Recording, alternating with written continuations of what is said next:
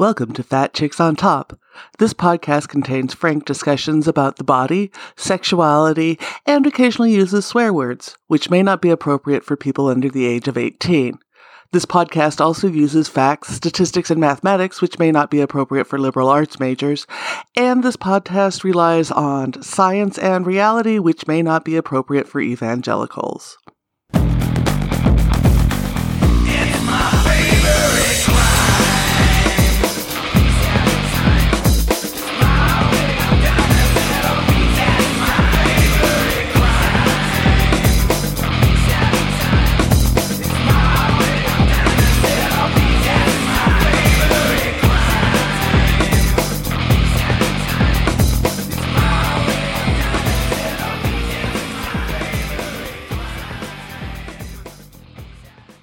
Welcome to Fat Chicks on Top. This is your host, Auntie Vice. I'm here with Azad. He is a BDSM coach. He's written several books, including BDSM, a guide for explorers of extreme eroticism. He is based out of Italy, and he's been in the kink world for quite some time now. So it's great to have you on the show. Welcome. Thank you for having me. You all make me feel quite ancient, isn't it? You know, as I bear down on 50, I feel quite ancient in the community too. But just starting out.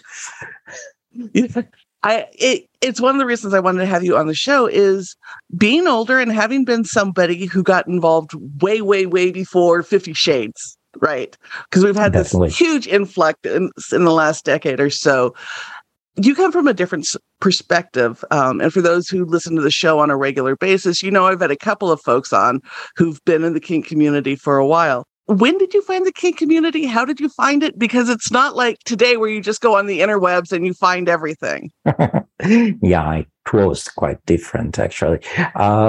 So what my story is that I found out very, very early that sadomasochistic imagery was kind of interesting for me. I absolutely didn't know why, but it was very used in the political counterculture comics of the 70s here in Europe. So even if the meaning of those pictures was totally different, I found there was something interesting.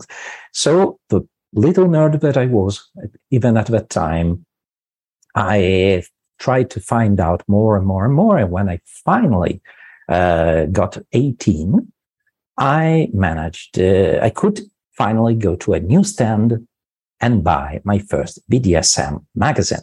It was rather easy because there was just one here in Italy. It was called Club. And it was actually sold in all of the 37 newsstands all over the country. So very, very difficult to find it. Luckily, I was in Milan, so we had a couple of those newsstands around here.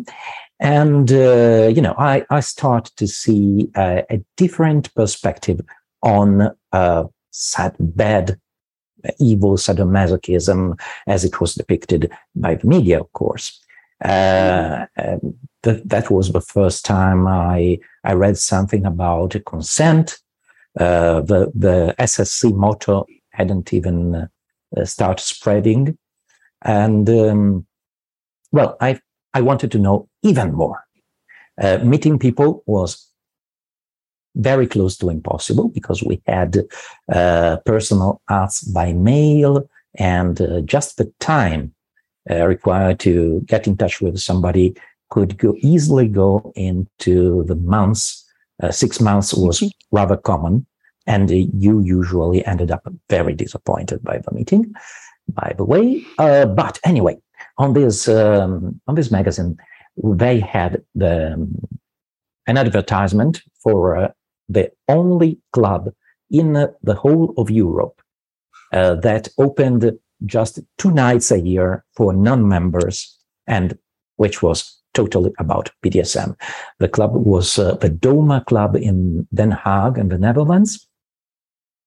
And so in a time when there were no low-cost flying, There was very high language barriers and so on. This 18-year-old kid actually went all over there to the north, and for the longest time of 3 hours, I could finally experience the community. And it was so nice. It was, as you probably have heard before, just like finding home. Mm-hmm. And for the longest time, I kept commuting to Den Haag to experience that, where I met another guy rather frequently from Italy. And we didn't even talk the first times, but in the end, we just had to. And I said, where are you from? From Milan. And what about you? I'm from Milan as well. So why don't we meet there? It's much easier. Yeah. But of course, there was nothing. And little by little, with the help of the newfangled internet, we managed to build something, not just us, of course. There were other groups, other people all over the country. And we finally managed to build our first BDSM party in Milan, which is still running, by the way, 18 years later. And that is basically the story. That's amazing. So you grow up in Italy, and that has a very different culture around sexuality. You know, in the U.S., we're yes. very locked down, very conservative, and it's long been a battleground of what we teach in school, who's allowed to say what. What was it like growing up? What messaging did you get around sexuality, if any, growing up in Italy? Oh, well, what you have to remember is that Italy is a very big province around the small Vatican. We really felt, especially in those times, the influence of the church and of its obscurantism. It was very much a political fight against, changing the status quo. Italian politics is a very perverse topic we won't dwell on today. And but basically, it all amounted to you don't get any education at all, unless you are a very bad, we called them communists, but they were in fact socialists. If you had access to counter-information, counterculture, and some of that even bled into the mainstream. You want to check out one television show from, I believe, 1980, something like that, called The Strix, S-T-R-Y-X. That was very, very controversial. It was the first show in prime time with full frontal nudity. And it was basically a pastiche of a satanic ritual with transsexual performance and stand-up comedians standing up the government and so on. It lasted for all of 2 episodes, actually, but it gave us, to the whole country, an idea of a very different way of experiencing the body, sexuality, and relationships. Is there still that very strong connection between politics and sexuality, where embracing things like BDSM is also considered politically counterculture? Or do you actually have conservative folks now coming in since it's much more accessible? Oh, yes, we have, absolutely. As a matter of fact, for a very long time, BDSM, or sadomasochism, as it was called in that age, was mostly equal to fascism in the public view. Of course, it wasn't at all, but yes, it is a battleground still. Maybe not as much as transsexuality, or gay rights in general.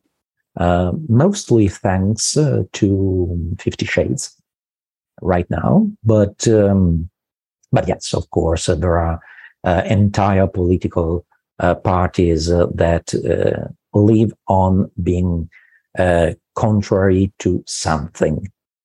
And from time to time, that something is a different way of experiencing sexuality, a freer way. But yes, as a matter of fact, it is very probable right now that our next government will be extremely far right, and everybody's very scared about that because they are already speaking of curbing gay rights and so on, and the election times haven't even started yet. So you can just imagine. Yeah, there's actually quite a few countries aiming more and more far right now as a response to people trying to be more open and embracing. And Italy's not exempt from that. In the US, we've just started the dialogue around monkeypox, and it's being treated very much like the early ages of the AIDS pandemic of, well, this just affects gay men, so we can be a little slower in the response. It doesn't really matter if they're dying. Italy was closer to some of the original outbreaks in Europe. How is it going there with monkeypox? What's the dialogue like there? Well, there isn't much, but I'm glad to inform you that today Italy started the vaccination, an opportunity for vaccination here in Milan, which is one of the major cities, and unfortunately the epicenter of the infection right now. We have a grand total of 2 slots for vaccination per day. So, wow. Well, I believe it's actually not a political decision, but due to availability of the vaccine. Mm-hmm. But yes, it is rather scary, especially because the very people who are currently more at risk are just ignoring it. Unfortunately, there is a rather clear, what's the word? I'm sorry. Sometimes my English isn't very good. A kind of superposition of the LGBT people and Novax people, and there's pretty much the equivalent of MAGA in your country, and this really doesn't help anybody. Yeah. What is today's BDSM scene look like in Europe? I mean, you went from having one club, in the entire continent, and just from the conferences I've applied to and gone to, I mean, there's a lot more going on. So what does it look like today? Absolutely. Things have really, really changed pretty much all over Europe. And, well, of course, the pandemic changed everything. So my information might not be up to date, but we have very big scenes in the UK, for example, the north of Europe, Germany and Netherlands and so on, have always been very much open about sexuality and alternative sexualities as well. But I must admit that even Southern Europe, which has historically been more conservative, a little bit backwards on these subjects, has really took up the gap.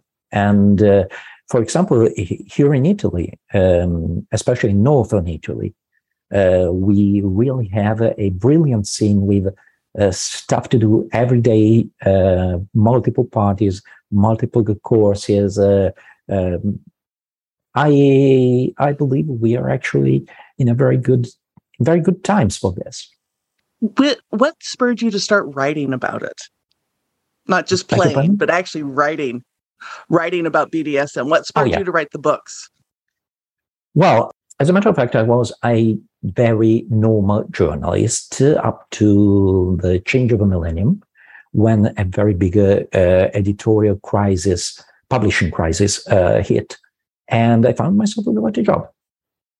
So I took a sabbatical year, and pretty much immediately I got so bored I had to find something to do. And that something was, we're talking about, the year 2000, to collect all the information I had collected all over the time into one book that I thought nobody would have ever read.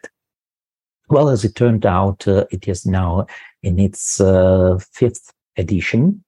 It's a very big very big seller, and I keep receiving messages from readers telling me I have saved them. They finally know they are no monsters. They finally gave a name to their kings, and when it came the time to decide what to do with my professional life, I could choose between going back to regular journalism and basically selling hate to people, hate and fear, or keep doing this and telling people how to better enjoy their lives. It was rather easy as a choice, as a matter of fact. And maybe it is not as good financially, but it keeps me healthy and happy. So I wrote more and more books, and a couple of them are even available in English right now, one in Spanish as well. And, well, what can I say? This is what makes me happy. How was it received by family and friends when you went from being a journalist into, I'm going to work in kink, especially in a more conservative area of the world? Yes, this has been interesting. Well, I didn't even have the talk with my family. I'm a very reclusive person on that side, but with friends, I expected the worst. And lo and behold, only 2 persons have ever stopped being my friends for this choice. All the other were or uninterested or just okay with that.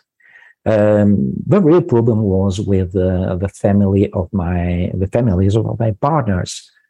They really could have a really hard time understanding this. So I kept a kind of double life for a while, but I'm finally open with everyone about this. So if you don't hear any more from me just after the election, you know what happened. Yeah, that's one of the things, in talking to, I've had somebody on from South Africa, doing a show later today with people from Australia. That is a real fear around the world of this next election in various countries, which is coming up in the next 1 to 2 years, depending on where folks are at. There's quite a bit of fear about, for anyone in alternative communities, what's going to happen. Are there groups in Italy organizing around the potential backlash from a right-wing win? I'm afraid not.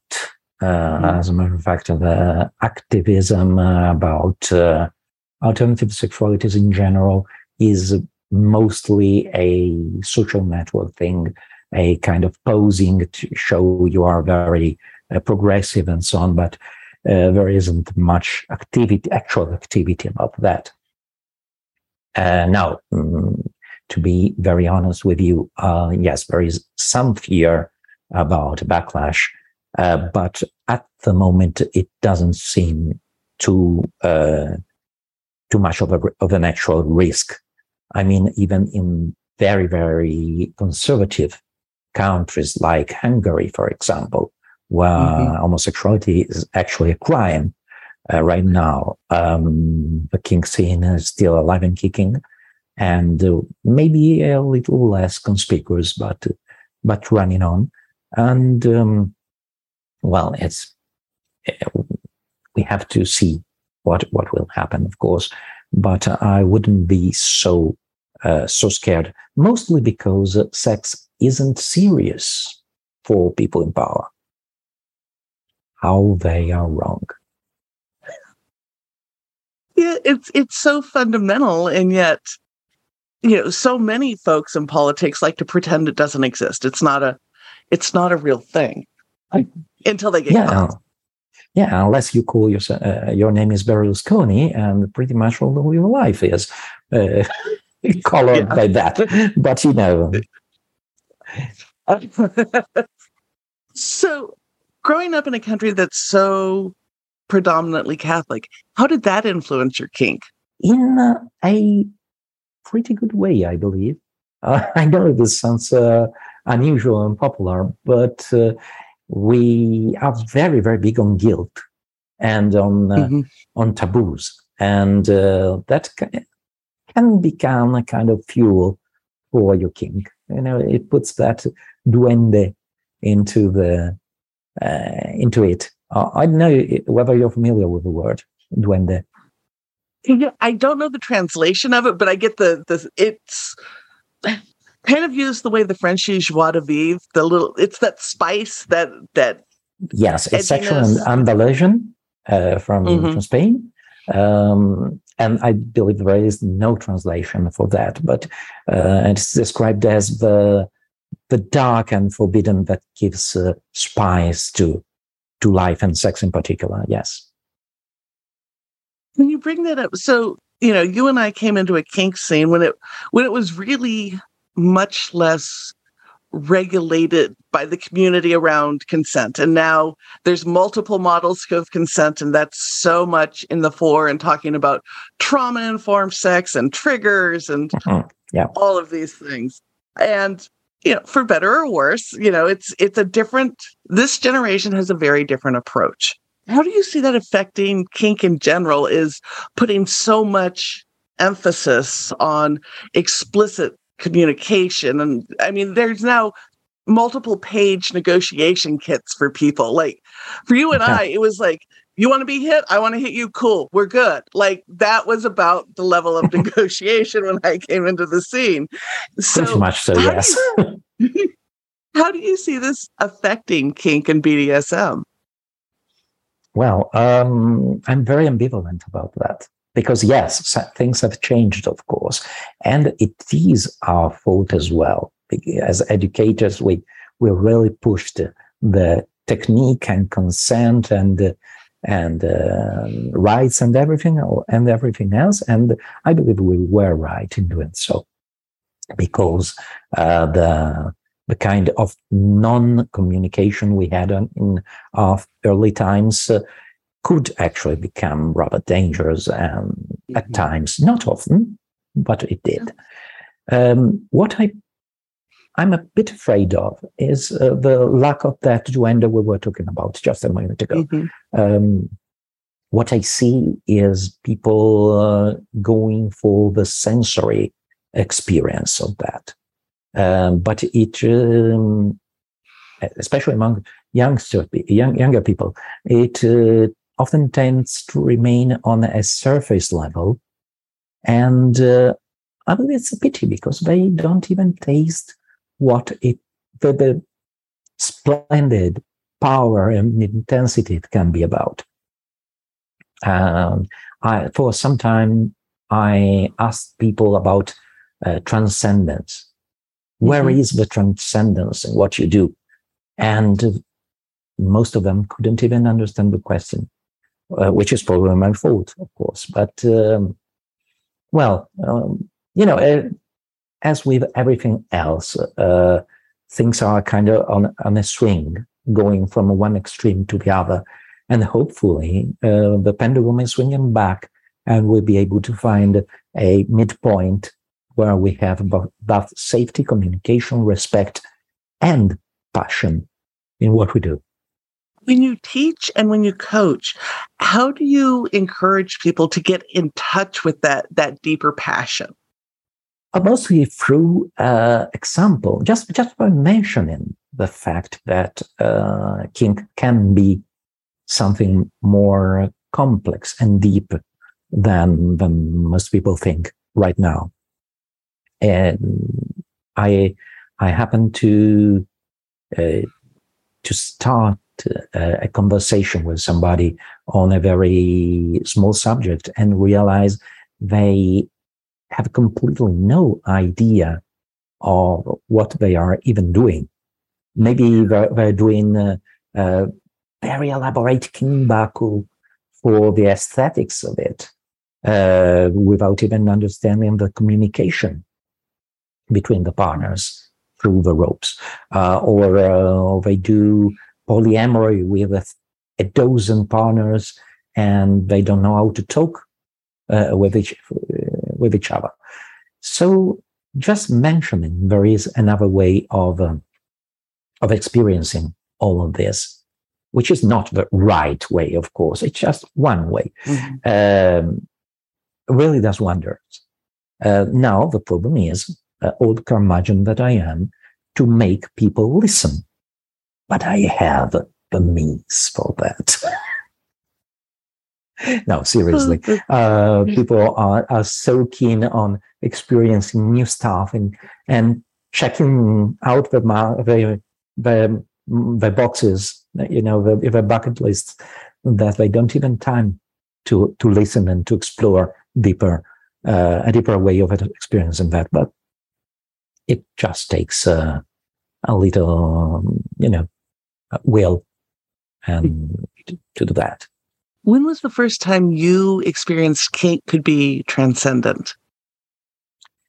Oh, well, that actually was right at the start of my personal experience, when I still was on the other side of the whip. I was a sub, especially because nobody would ever submit to a nerdy 17-year-old kid.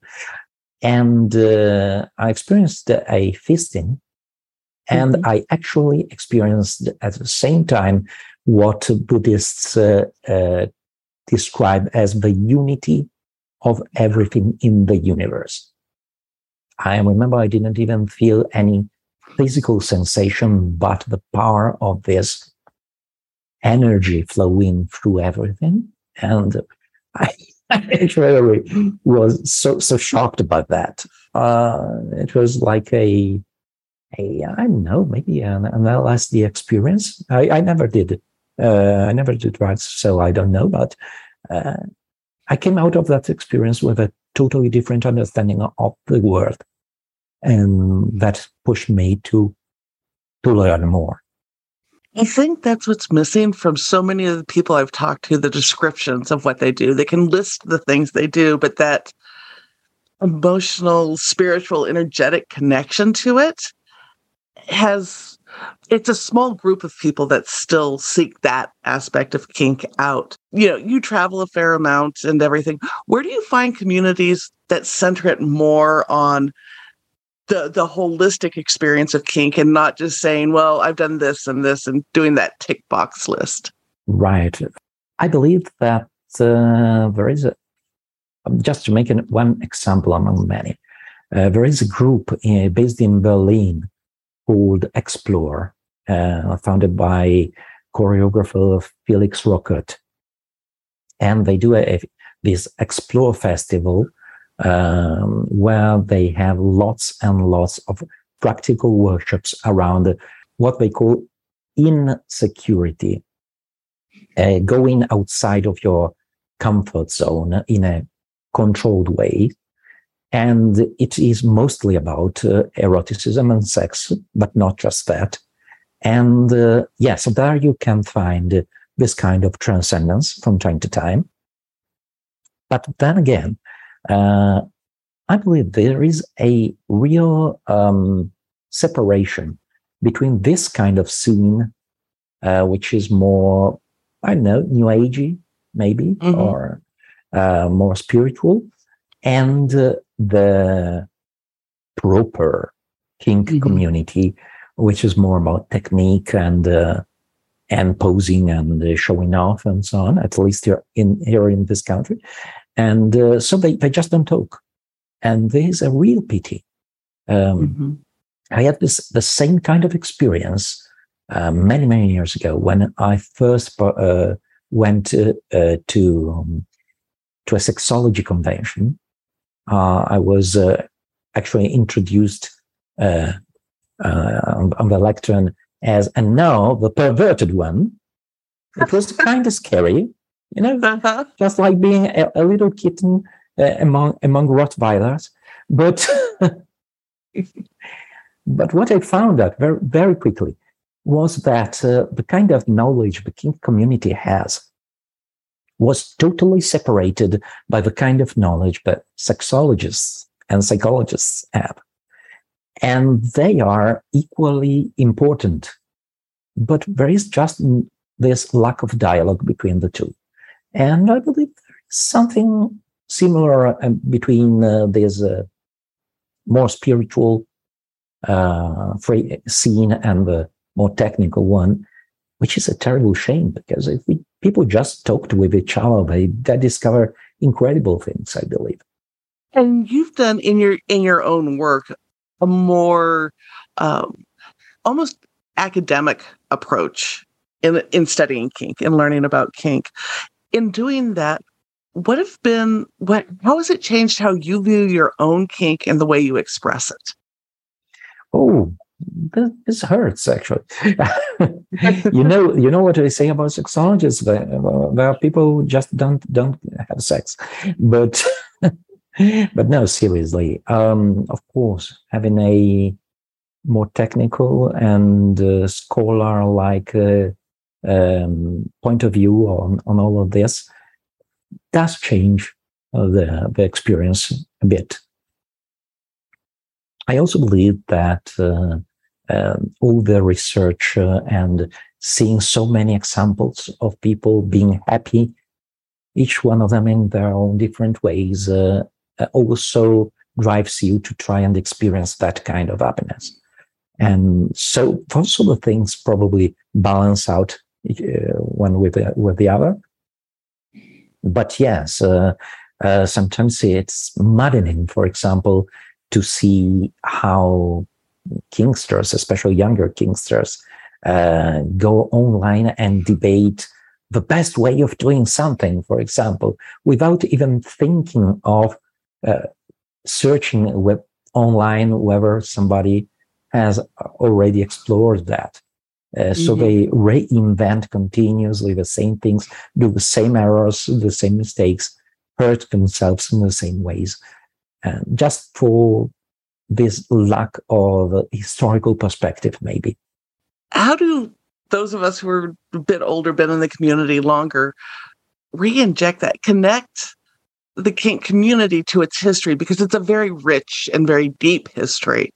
And there are places around the world dedicated to cataloging and creating these collections of wonderful parts of our history. How do we bring that and make that important for this next generation so they don't lose all contact with that? Of course, no collection, as good as it can be, is of any use if people don't look for it. So what I'm personally trying to do is to bring these insights into the current scene. For example, I organize a number of parties here in Milan, where I desperately try to put, to also shoehorn in some workshops, for example, bringing people of all ages and orientations and origins to bring their expertise on that. I try to inject some kind of curiosity by bringing in artists, visual artists, for example. But it is a really, really uphill battle. I hope I'm making sense. My English is my fifth language, so I'm probably... No, you're okay. Perfect. I mean, here in Italy, we had what I experienced as the best kink cultural event I've ever been, which was the Rome BDSM convention. It ran for, I believe, 4 years. And then it crashed down very, very badly because people weren't interested. There is this kind of attitude, I believe, of a kind of vampiric attitude somehow, of going, noticing you're horny and then go and gobble up everything available, but never giving something back to the community. If there is even a community, in many countries, there is no community at all. There is a group of people sharing the same interests, but it is not a community. And yes, maybe the need for a more circular kind of knowledge and exploration and exchanging information is what we need. I don't know how to better do this right now, but maybe you can help. And the people listening to us. Well, and it's one of the reasons I like, one of the books you have in English is it's such a compendium of different approaches to kink, different parts of it, and deeply, deeply informative. And I think we need there's a few other books out there. Now, of course, they all slip out of my brain. But there's a number of them on like the history of the leather community, the history of leather dykes and stuff like that are out there, but they're much less read than, some of the other more lighthearted. Yes, absolutely. Absolutely. And they suffer from the same sin as well, which is being very partial. There are really hundreds of great books out there, but they generally are made by someone who has really feels for some kink specifically and tells you all about that, but ignores or even fights against other kinks. I believe in my books what I can really bring to the conversation is the journalistic experience. So in that compendium you mentioned, for example, there are a number of practices and situations that I really personally don't like at all.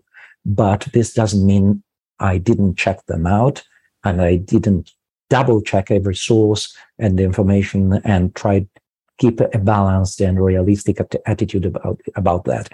And maybe this is a little part of what's missing as well from the community, I mean. Yeah, no, I agree. Is people get so slotted into very specific kinks and very specific ways of approaching kink. And then once they found one that works for them, the exploration kind of stops. Yes. Because they're like, I found my thing, so this is it. Yes. The typical conversation at a party between kinks as well, you meet somebody and you ask, well, what are you into? And my answer is, I don't know, because what I can be into with you, it can be totally different from what I do with other people. And this is really upsetting to some, because, I just don't understand how people can be flexible and open to the kind of special alchemy that each, meeting brings to the scene. I think what you hit on there too is that there's this need to be certain, which I think comes with a more conservative approach, which is more popular. This need for certainty of this is who I am. Let me give you a very clear label. And terrible. And the desire to explore and have something possibly go wrong is terrifying to some people. Yes, that might be one aspect of that. Also, I believe our kink culture, globally speaking, is absolutely great, but very myopic in considering itself. I mean, we are pushing this narrative of everything's totally rosy and happy and totally safe and so on, and we are the greatest people on the planet. And of course we are. But we are also human. And so we have very disturbed people among us. So we have errors and mistakes. We have very big blunders sometimes. And it is absolutely true that Freud was wrong. We don't go into kink because we are deeply traumatized. But in my research, at least, I found out that most kinksters come from some sort of instability, which doesn't mean anything necessarily major. But what happens, I believe, is that we don't feel very okay with the society in general, and we find a different niche where we can feel more at home, as I was describing before. I probably came in that because I was a very lonely kid, for example. Nothing bad in that, but not discussing this fragility, these imperfections we have as kinksters in general. This doesn't do us any good. We should be more critical, isn't it? Definitely. So we're coming toward the end. I am keeping an eye on time because I know it's very late in Italy right now. You have books, you have all these wonderful things. So if our readers want to connect with you, and please feel free to plug in English and then any other language, and we'll get because this is listened to in Europe and other places. So how do people find you? How do they connect with these resources that you have and connect with you? Or if they want to go to one of your parties when they're in Milan, how do they find you? All right. So the only difficult part with this is starting and remembering how I am called, because Ayzad is not a very normal name. It's spelled Ayzad. If you add a .com to that, you end up on my website, where you can find pretty much everything I do. There are thousands of articles, a podcast, the videos, the previews for my books, and so on. Search for Ayzad, Ayzad on Amazon. You'll find my books. And two of them in particular, our English public might be interested in, called BDSM, A Guide for Explorers of Extreme Eroticism, which is the compendium we were talking about. It's about 600 pages or something like that. And the other one is called I Love BDSM, which is also available in Spanish. And it is a much simpler manual for the 50 Shades folks to just, give a more realistic description of what we are about. Then if you happen to be in Milan sometime, just look for my website again, or a website called milanokinky.com, which has a full calendar of events, not just mine. And you're very welcome to come and celebrate our coming of age for our sadistic party. It's getting 18 years old this winter, and it's going to be pretty big. I hope so, at least. Thank you so much for being on your show. We'll have all of those links on the show notes for our readers.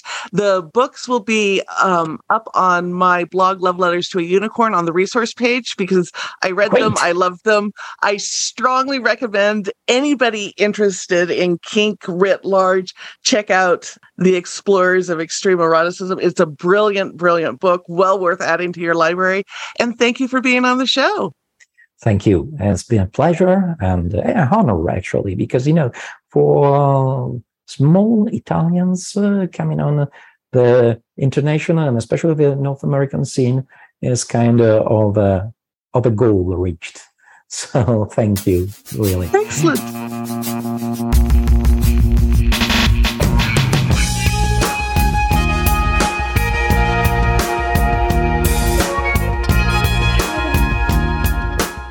Hi, this is Auntie Vice from Fat Chicks on Top. I want to let you know that Fat Chicks has a new line of merchandise so you can show your love. You can go to auntie.vice.com/shop for all things Fat Chicks. My books are there as well, and if you use code PREP4FULSOME, capitalizing each letter, you will get $7 off the 30 Days of Kinky Self-Discovery digital book.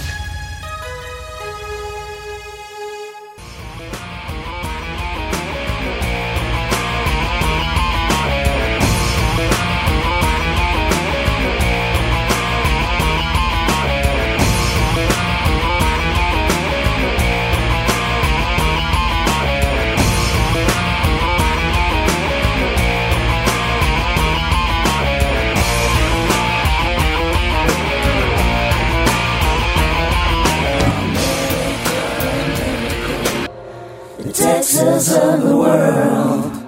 Thank you for listening to this episode of Fat Chicks on Top. Please like, subscribe, and review our podcast on whatever platform you listen to it on. If we like your review, we may even read it online. This has been an Auntie Vice production. Producer and host, Rebecca Blanton. Audio production by Sharon Smith. Music by David Manga. And more music by Sharon Smith. For more information about Fat Chicks on Top, please visit our website for all things Fat Chicks at fatchicksontop.com.